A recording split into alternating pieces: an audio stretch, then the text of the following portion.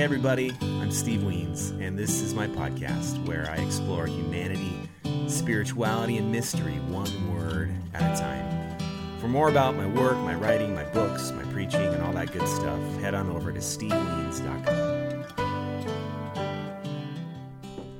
All right, friends, here we are with Ferg Breen. Hi, Ferg. How are you, my friend?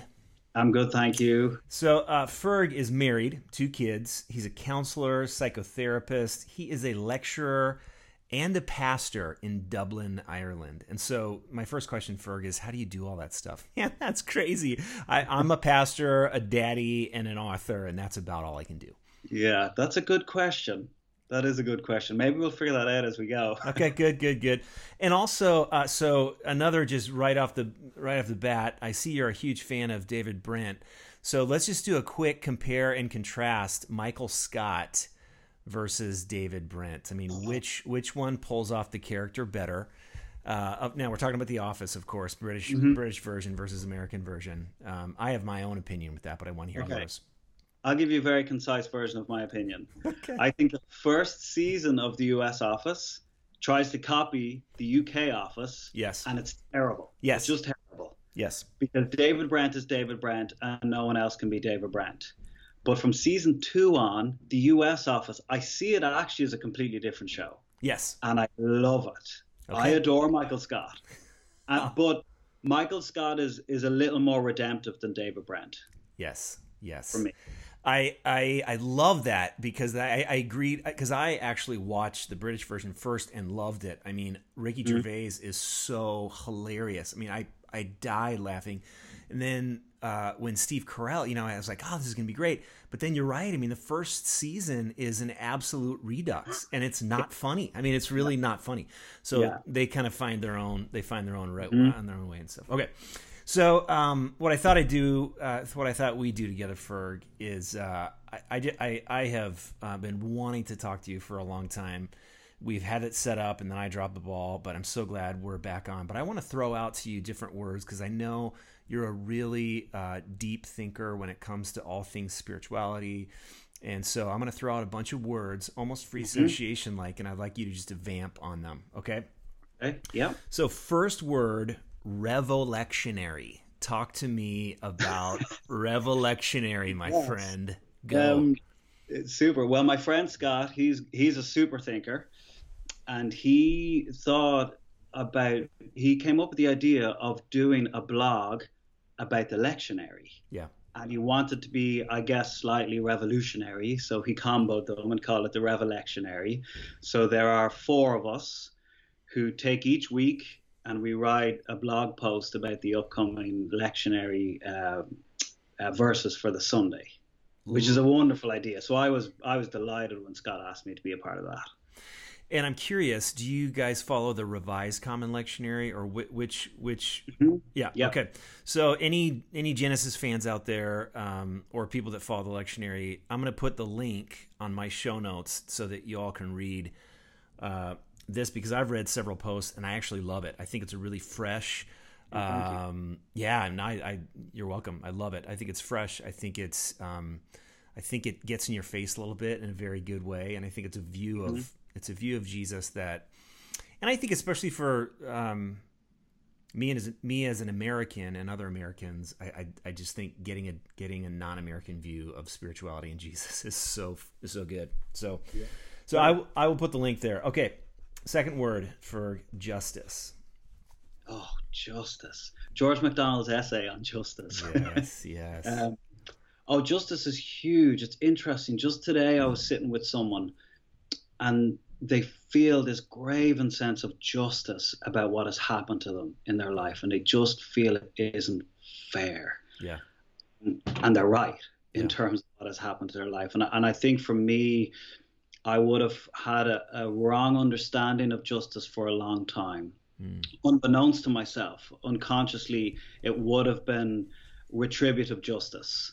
Yes. So ultimately, there will come a day, and God will take care of those who are against him, because how dare you sin against a big holy God? And now, in some ways, there's truth to that. But ultimately, that God is going to come back and get his vengeance. I heard that verse, vengeance is the Lord's. Yep. so I better watch my step. But as I've journeyed more into the heart of Abba, I've realized that actually justice is restorative. Mm, Justice makes things new and mm. ultimately makes them as if what had happened in the first place never happened. And how he does it, I don't know, but that's what I believe. So with this young girl who's sitting in front of me today who feels such injustice in my heart, I'm like, oh, there will come a day where it is as if that never happened to her. Mm. So Wow. justice for me is restorative. I love that. I love that. And I think especially, I mean, you're Irish. You are Irish. And so with the history of the Hmm. troubles and what you've gone through to have that view, I think is really beautiful. Hmm. To have a view Sometimes of it's easier said than done because I know for me, if someone wrongs me, I want them to get theirs. yeah, And I realize sometimes our theology is kind of like the Bible is like a Rorschach inkblot test, yeah. where it reveals more about us than it does about the Lord. Yes. And I think that's a big piece for me. I think I'm always trying to get back to, okay, Abba is about restoration. Okay, so what's my heart in this? Well, I want them to get payback, Yeah. and I don't know if that's really the heart of the Lord. Well, and that's where, gosh, I love all those pictures. The when we read the scriptures and we seem to make them say what we want them to say. It's like Rorschach. Versus, what would it look like to read them through the lens of this idea that God is always all about restorative justice Yes. for me, for you, and I think if there is not justice for my enemy, then there ultimately isn't justice for me either. I mean, there's not restoration for me if there isn't restoration for him, Yes. right? Absolutely. Yeah. Oh, so good. Okay. Next word, Jesus. Ah, Jesus. Wow. I'm just so taken by Jesus. Mm. But I find him so thoroughly offensive. Yes. I'm and, so glad you and said that. I'm so glad you said that. yeah, like I think I used to, because he used to agree with most things I agreed with, he was easier to get along with. but, but the more I'm journeying, the more I'm like, oh, Jesus, you really call me to something that's just hard. Yeah. It's hard, and you love the people that I don't know if I want to love. Yeah. And that's huge. But the more I read into scripture and the more I hear stories of people encountering real love in Jesus' name, I'm just so moved. Yeah. And even the other day, I've been taken again with the story of Judas, um, and I'm really just taken with that moment when Judas comes to betray him, and Jesus calls him his friend. Yes. In that moment, it's not after the fact. No. It's in the moment. I'm like, oh Jesus, that is just stunning. Yeah. It's beautiful. Yeah. So yeah, I'll go on. I was going through some of your recent Facebook posts, and did you not write about this as well? Or maybe I'm confusing it with some of your Facebook posts about that. But there's a George MacDonald quote that sort of says, I believe at the end of the day, Judas um, Yeah. felt the love and forgiveness of God. Yes. Um, and I actually in the upcoming book that I'm writing, I wrote a midrash of Judas as if Wow. it turned out the other way. And Wow. so because I think if there's not restoration for him, then we can just write in this damnation story for anyone who ever makes a Mm-hmm. mistake and betray. And which one? Mm-hmm. Who of us have not betrayed Jesus? Exactly. And all the guys did. Yeah, all of them That's did. the Yeah. piece. Most of them did, and so even the story of Peter, and we get the beautiful redemptive moment, and I'm just like, why do I need to scapegoat Judas? Yeah. And I think the reason I like to do that is because really I like to put other people in leagues with him, so I get to scapegoat the people I don't like and be like, well, look what happened to Judas. Yes. And I remember the first time I read, I'm not sure how long ago it was, that piece by George MacDonald, and I wept. I was so moved because I never really heard anyone say, hey, Jesus makes all things new. Let's think of that in light of Judas. Now, we don't know, we speculate, but what we do is we know the heart of the Lord. Yes. And he is the Lord's friend. Yeah. Mm. Yeah, and I think if we think about Jesus on the cross, and I think that can mean a lot of things. The atonement can mean a lot of things. It takes on a lot of shapes and a lot of pictures, a lot of metaphors for the atonement. But when you think about Jesus on the cross, as it relates to restorative justice, what is your view of what happens there? Wow. Well, I'm moved by how he speaks. And I remember the first time, I can't remember how it came out, if I read something or, but that piece where he, in his full humanity, my God, why have you forsaken me? And there's that just piece, full stop, where he's like, oh, this is just horrific and awful. But if we see what he's doing in terms of what he's quoting, and he's quoting Psalm 22, nearly goading, hey, read the rest of this. Yes. Wait till you see what I am doing here. And that just moves me great. There's always more when he speaks. And the fact that there he is on the cross, naked, who knows what is going on in that moment. It is not pretty. And he's there, and he can look, again, it's not after the fact, in the middle of it. He's able to say, Father, forgive them. They don't know what they're doing. And for me, the fact that he would willingly surrender to our violence, it really moves me more than anything, that he would, because he could command his angels. Yeah. He just could. And I think what astounds me is that God, we committed deicide. We killed God. We did the worst thing that we could ever do. And he comes back and doesn't seek vengeance. Yeah. He comes back and says, peace be with you. In some ways that drives me insane, because I'm like, really? Yeah. But actually, that's what moves me most about Jesus, is that he comes back and he turns violence on its head. And he's like, this is not how we do things in the kingdom. It is peace that we bring. And if it means we have to surrender to the violence of the world, that is what Jesus did, which I find it stunning, absolutely stunning. But I'm moved by his willingness to obey the Father, even though they're in leagues together. Yeah. But his surrendered heart is beautiful. It is. And even that is offensive.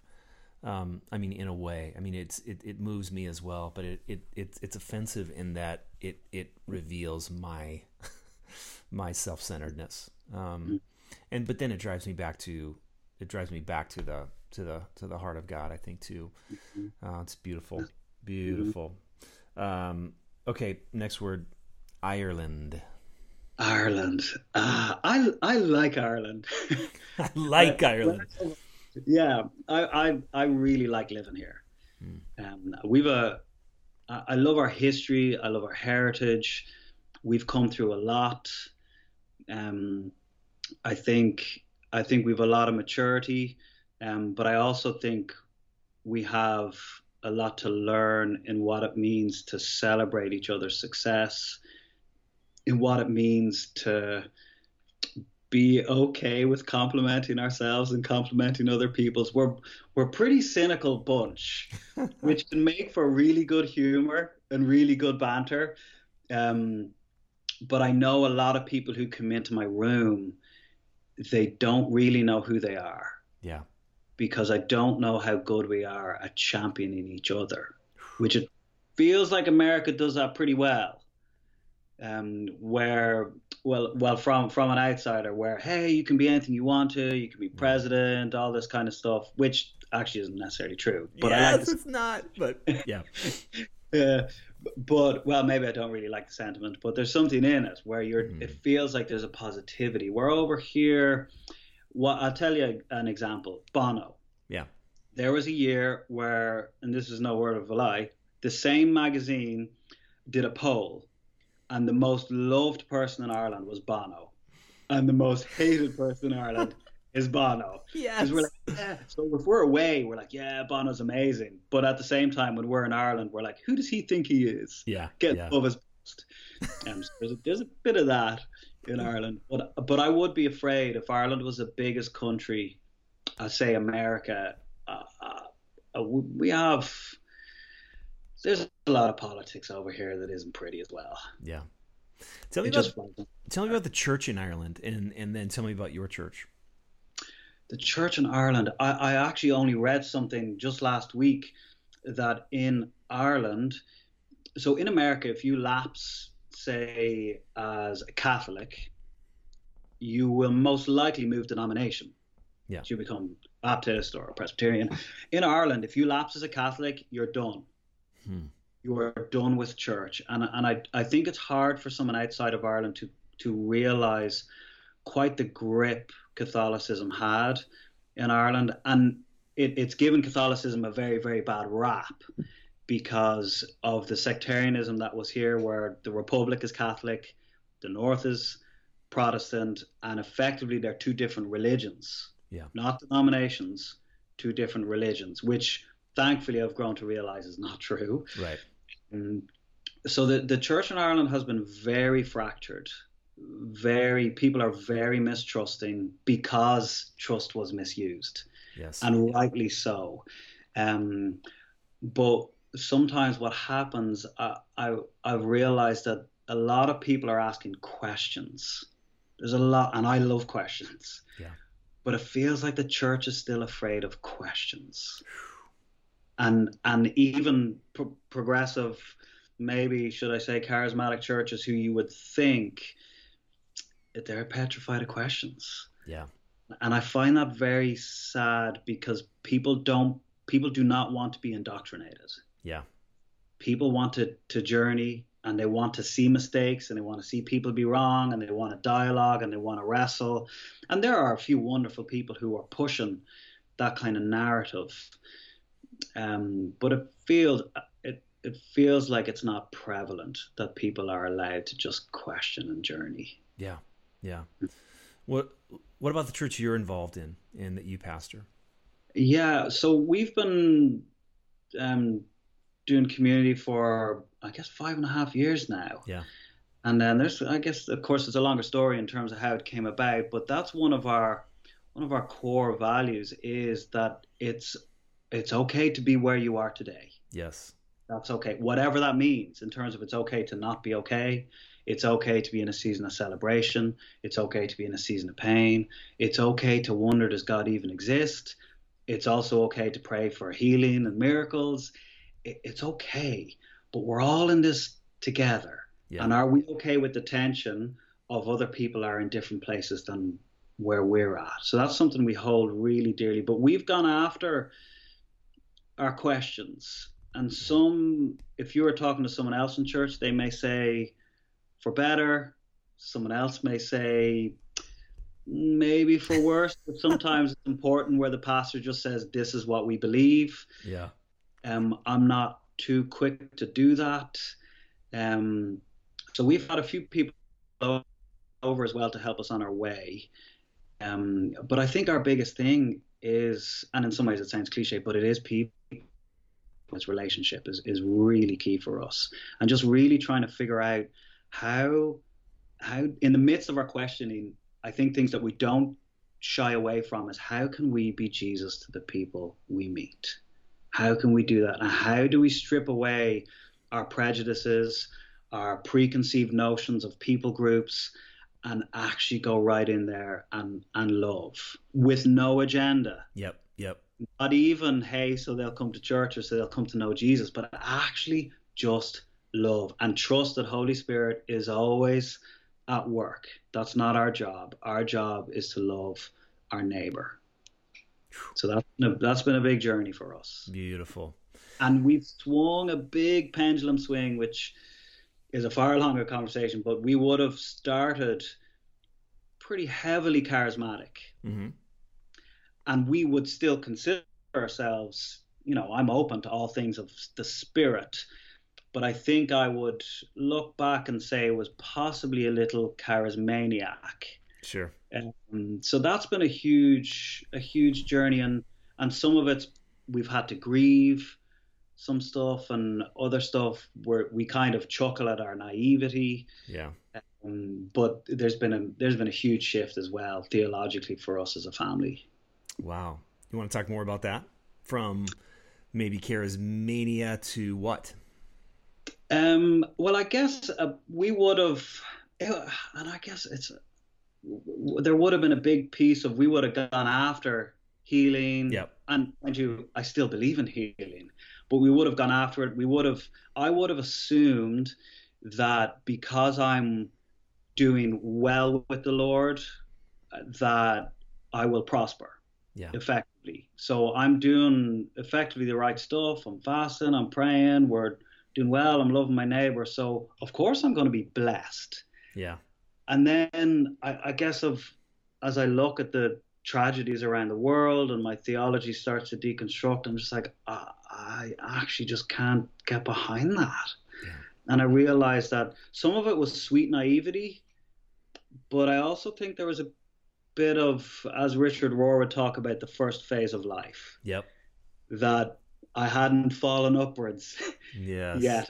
I think a lot of it was ego, and I didn't realize at the time, because I think most of it was with a good heart, but I would have probably thought that we had something that most other people didn't have. Sure.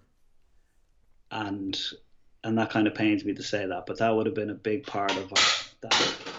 Pardon me. Falling off the wall. That we would have got it a little more than others. Yeah. Yeah. Well, and I love what Rohr says, that it is our very ego that God uses to help us see more and more of the really, really good stuff. Once we see the ego, then that can get shattered and we can say, oh, you know, yeah. And that most of our even good things that we do out of a bad motivation anyway, you know. And when we realize that, it's like this, I think, you know, you mentioned chuckling at yourselves. I think that's one of the great graces that we can look back and say, man, 5.5 years ago, this is what it was all about. And God's grace enables us to keep learning and keep growing. And here we are still now. And maybe we're here now, even because we were in that less than good place back then. Which I think is beautiful. I mean, I rest in that, because that means I don't have to have a perfect motivation for anything that I do before I do it for God. I know that at least half of it is my ego. And that maybe, you know, next year it'll be 47% my ego, you know?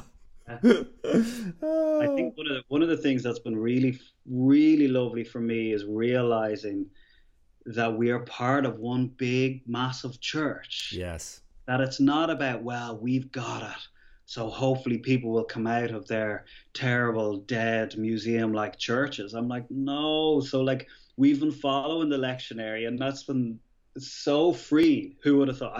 I never thought I would have said that 5 years ago. Yeah. That following the lectionary would be beautifully freeing, and feeling that we're part of something bigger. Yes.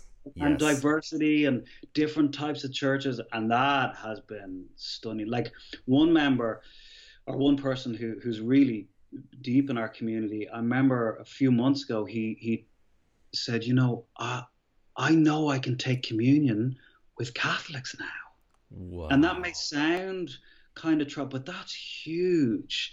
And those moments, I'm like, oh, this is stunning. Yeah. This is really beautiful, that we have a far broader range of brothers and sisters than what I thought we had. Yes. Yeah. Yes. I would echo your sentiments around the lectionary and the Universal Church almost verbatim. That's exactly what I've felt over the last 2.5 years as we follow the lectionary. I've never done it before, and yet it's this huge, explosive, and stunning, as you say, exploration to who God is and who our brothers and sisters are. I love it. I absolutely love it. Yeah. Well, the next word was going to be church. So maybe I'd love to hear you vamp a little bit more about what you see in the church both now and in the future. As you kind of look out at the landscape of where we've been and where perhaps we're going. What do you think? A little part of me feels like you're asking the wrong person. Because it's something we've really been talking about. Like what sometimes I'm like, what are we doing? Yeah. Like why are we doing what we're doing? And the bare bones of it is we're really trying to love Jesus as best as possible. Yep. And ultimately, so that pours out of us to the people around us. Yeah. That's the big piece. And in terms of the church, I think if the church doesn't allow people to come exactly as they are with all their questions, I get really worried about it. Yep. Like we've had people come to us from bigger churches around the city, kind of, hey, don't tell anyone we're here. Yeah. But we have all these questions and we don't know where to go with them. And I've seen a couple of your Facebook posts, or I know this person who knows you, and what do you think about this? And we just let them talk. I very rarely would give an answer because that's not for me to give. But we'll just kind of talk it through. And that's a big piece I think the church needs to kind of let go of trying to control what people think. And it's such a biblical principle. Hey, just stop clinging on for that's the garden. Yes. When you're reaching to know, well, we know, so therefore. And I'm like, no, guys, we actually don't know. I mean, there are certain bits we know, like we fully affirm the Nicene Creed and things like that. But there's so many things that actually are negotiable. Yes. And up for discussion. And even if you think it's not up for discussion, it's up for discussion. Yes. So let's do that. So I would get worried about that piece with the church is the fear of questioning. Because for me, I'm like, hey, Holy Spirit's in all of this. So we can trust him with people's questions. It's why people are drawn to so many podcasts. But at the same time, I'm really hopeful for the church. Yeah. I really am, because it's been trucking along for a couple of thousand years. And to think, because I used to think, I guess, that we were the ones who were going to change Ireland. And now I'm like, no, you know what? The Lord is in the business of changing Ireland.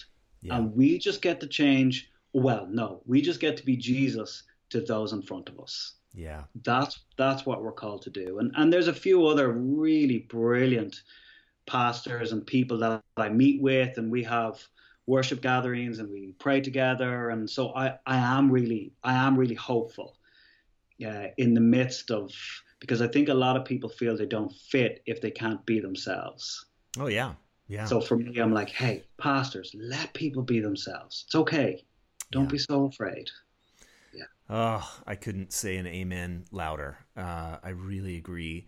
And I actually think, I don't know, the Irish church, the other, but in the American church, definitely we're at this place where, especially I would say the evangelical church, where if we can't let go of some of those things that really aren't absolutely essential, if we can't let go of those things, we are going to absolutely, well, I was going to say we're going to lose those people, and we probably are. And then the church will reinvent itself as it's been doing for 2,000 years now, and because it's the Lord's church. But I think there's an opportunity, as you say, to center on Jesus and loving others, and really allowing people to enter in as they are. I couldn't agree more. I love that. I love how you said that. So from there, let's go to Eucharist. Oh, wow. Eucharist. Well, I guess we've been learning.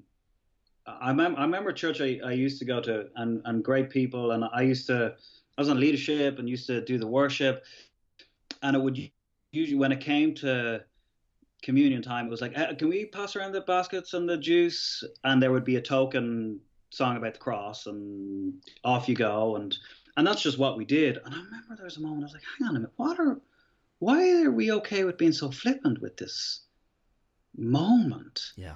Where it feels like it's far more symbolic than I ever realized. And I think growing up in a country which was Catholic, And so many in the church were petrified that we would even broach transubstantiation or any of that stuff. They were like, oh, should we just Yeah. have a bit of bread and a bit of juice? Thanks, Jesus. And off we go in the rest of our service. Sure. So now I'm like, oh, we are partaking in something huge. Yeah. We really are, even in what we're doing. And I think that's been quite sobering for me. And I would like to think us as a church family in terms of what we're partaking in. And again, it's part of the universal church. Yeah.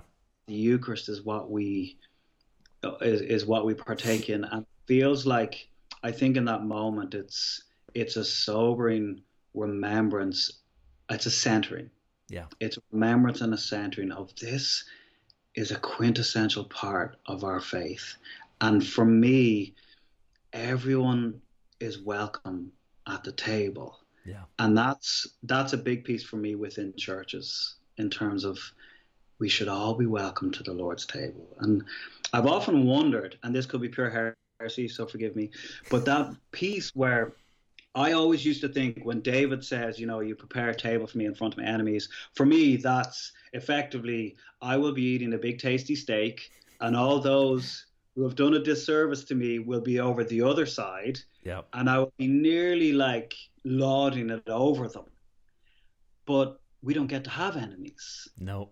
Part of me wonders, now David may have meant something, but in a redemptive sense with that text, I just wonder, is it, you prepare a table for me in front of my enemies, which means I'm in front of my enemy. Yep. Which means I am face to face with my enemy. So my enemy may ask, can I pass them the salt? And then we start talking and I hear their story, and then all of a sudden we're neighbors, and then maybe we're reconciled. Yes. And that, to me, is what the Eucharist represents. That there's a piece of Jesus that unifies us, because we all need it. Yes. We all need it. And I think there's no better environment than a table to represent the unifying work of Jesus. Because you're right, when we sit down with one another, there's just something that we pass the cup, we pass the meat, we pass the bread, we pass whatever. And we have even a minuscule amount of openness toward the other, even just a little bit. Things can happen that are reconciling and that are beautiful. And when we don't sit at table with the other, then then we're just free to go about our business and have enemies. I mean, really. So, and I think, go ahead. Sorry. And another big piece as well for me that I've realized is, in some ways, I'm okay with taking it myself. But a big piece for me is allowing someone else to administer it to me. Wow. And I didn't realize that was a thing for me. But for me, it's a real surrendering of control and effectively admitting that I need it. Yes. And that's big for me. That's good. That's good. Love it. Okay. Ready for the next word? Hope. Hope. I think hope is one of the most, well, maybe the most important thing. We need hope. It's not an optional extra. We need it. Even when I sit with people in my counseling office, one of the greatest gifts I can give them is hope. Yeah. Is if they can come away and realize that there is hope, that their circumstances can change. And hope for me is a person. It's Jesus. And I trust him when he says he's making all things new. And sometimes we mightn't see that this side of eternity, for want of a better phrase. But I think hope can be in the moment, but ultimately it's eschatological. Sure. It is in that whatever we are going through, that one, Jesus knows, he's with us, he's possibly weeping over what is going on, but he is making all things new. And there will come a day when we see hope and we get the full outworking of what it means. And it's interesting, I was only talking to a friend about this the other day, where I had this girl come to me, and she's got chronic anxiety, and she said she's been to 3 different counselors and none of them have worked out. And she says, I've had false hope. And I was like, hope is never false. Yeah. Yeah. Now, you're disappointed, and that's okay, and I get it. And it really got me thinking after I'd sat with her in terms of hope is only false when we're disappointed and we look back on it. Yeah. But there's something about knowing a hope that Jesus is in all things working to reconcile. Yeah. So hope is Jesus for me. It's beautiful. Yeah. And I've heard someone compare and contrast the word hope with expectation. So if we have an expectation and we get disappointed, then it's absolutely circumstantial. So we expect certain things to happen. It doesn't happen, we get disappointed. But hope feels qualitatively different, especially relationally. I can hope that my friend Ferg actually answers the Skype call when I, but damn it if I expect him to. Anyway, bad example. But I think there is a difference between hope and expectation. All right, next word. And I'd like you to not necessarily be nice on this one unless you feel like you have to be, but America. America. Oh, wow. Frightens me. Yeah. Genuinely frightens me. And I've been at least 10, 15 times. I've friends, dear friends who live there. We want to visit again. Yes. But I'm genuinely afraid. Yeah. And what I think one of the biggest things that makes me afraid, if you don't want me to hold back, is the evangelical church's response to what's going on at the moment. Yes. It genuinely disturbs me. And I could be wrong. That's Sure. the thing. I may have this all way off, but I'm just like, really, church? Are we actually doing this? And what really disturbs me is when people use the name of the Lord to proselytize certain people in what's going on at the moment. I find that very difficult to get behind it. And like the other day, I wept thinking about a church I'd be very close to and would have been to a few times, and their senior pastor effectively was talking about what the Lord has been saying about certain senior figures. I'm like, oh no, don't do that. Yeah. Please don't do that. That's really scary what you're doing. Because it's not about, people can vote for whoever they like. Yep. But for me, when you bring the name of the Lord into something, I'm like, oh, you got to be so careful. One of my favorite people, who I think is possibly one of the closest people to the Lord I've ever met, he would say he's felt the Lord speak to him about 3 or 4 times. Yeah, like total. Yeah. Yeah. Oh, yeah. Yeah. And I think he talks to him all the time. Yeah. Yeah.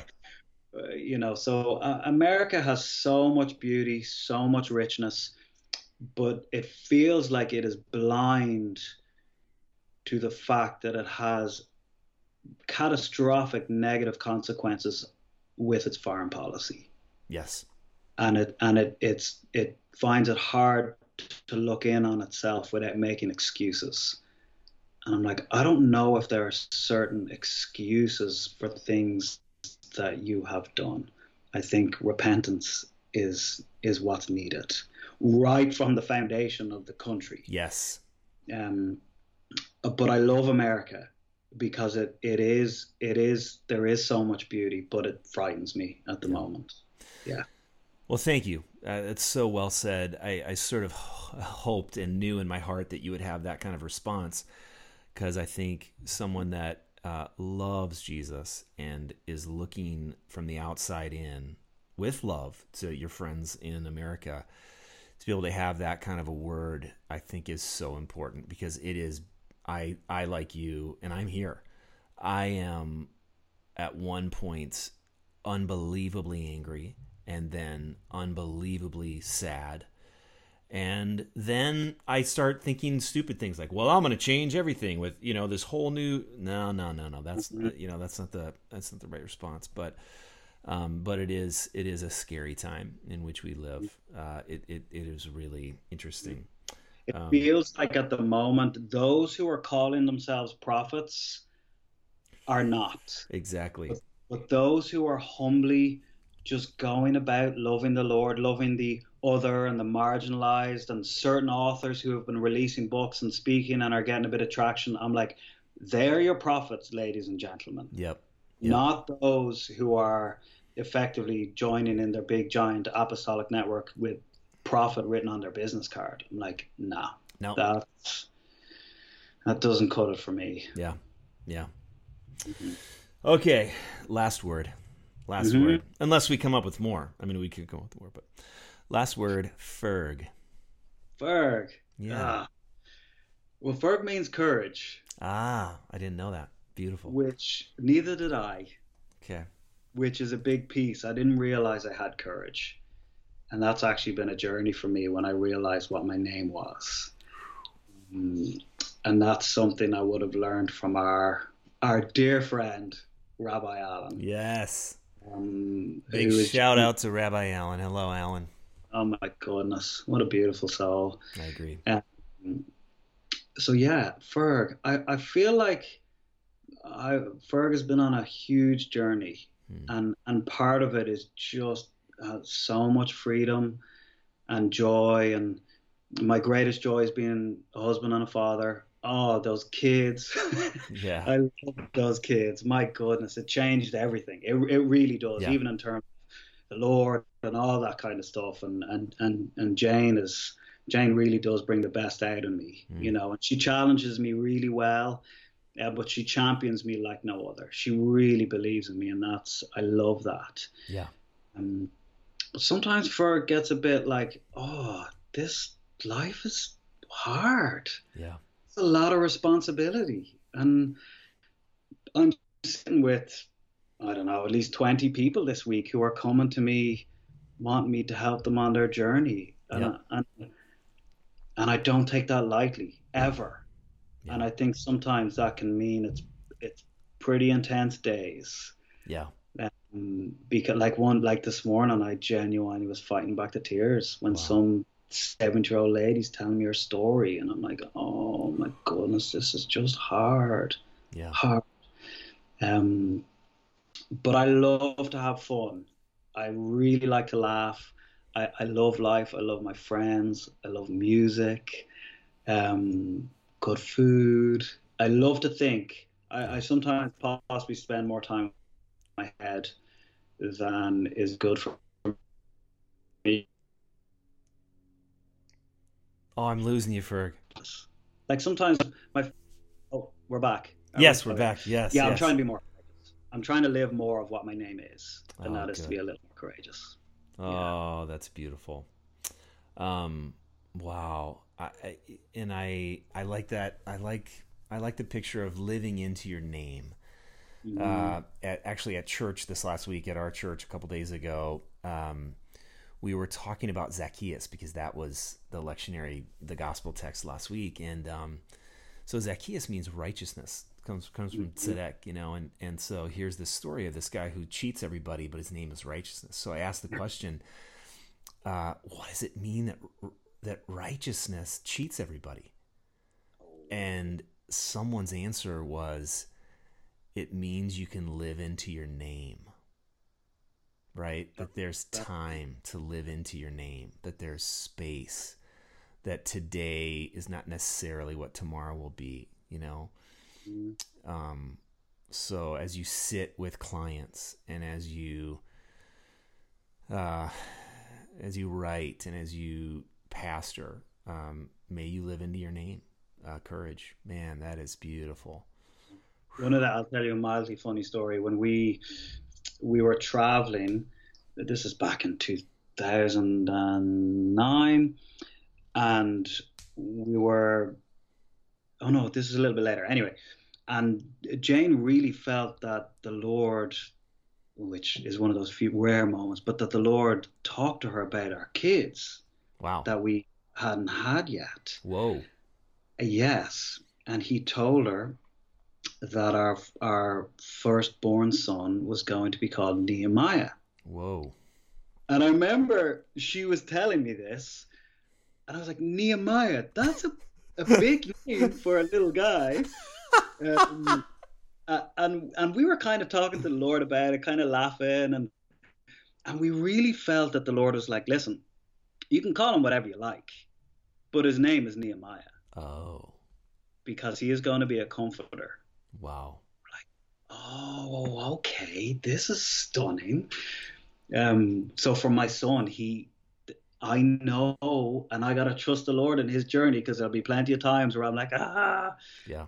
but he's a comforter. That's who he is. Whoa, whoa, whoa, whoa. Wow, that's beautiful. I've heard just one or two other times where, well, Alan's story of his son Noah. There's a similar moment there where Abba talks to him and says, and then so Noah, of course, and he lives into his name too. So of course you named him Nehemiah. Yep. I love that. Yep. Love that. Mm-hmm. Well, Ferg, thank you, my friend. Thanks for your passion. People are going to be encouraged by hearing this. I know they are. And so, where can they go to read more of your stuff? Do you have a website? I'll definitely send people to the Revelectionary. I love that. Mm-hmm. But are there other places where people can read your stuff? Yeah, my website is mainly fergbreen.com, but that's kind of my counselor hat website. Okay. I guess Twitter and Facebook is where I kind of dialogue and discourse between sports, humor, and theological stuff. And I guess part of my courage is I kind of want to be a bit more vocal, not confrontational vocal, just more. I guess I have been a little afraid to say, hey, this is kind of what I believe at the moment. Yeah. For fear, but I feel like the time has come where I'm like, hey, this is me. I'm all I've got, and I just want to put some thoughts out there. Love it. I think you should. I love how you think. This has been great. I mean, I've been encouraged. It's so funny. Like when I started this podcast, I had no idea I would interview people, and I just had some thoughts. I mean, kind of like you. I just said I want to put some stuff out there, and then I started doing these things and talking to people. And when I hang up, I'm just almost vibrating because it's so. It's just so for me encouraging to speak to like-minded people and to remember that. Man, life is really, really rich, and there is hope, and God is doing something, and God unites us together across the ocean, and it's just good. It's good, man. Yeah, so, and as I don't say this lightly, but you have been a great encouragement to me personally, my family, and our church community. In terms of your writing, your book is stunning. Oh, we love your book. So thank you. I'm really glad we connected. Wow. Well, you're welcome. Yeah. And I mean it. I have one of my great goals in the next 5 years before I'm 50 is to make it to Ireland. So I'll hold you. When I do, I expect a little pub. /hope. No, I'm going to expect this one. No, you're allowed to expect that one because I'll come through on.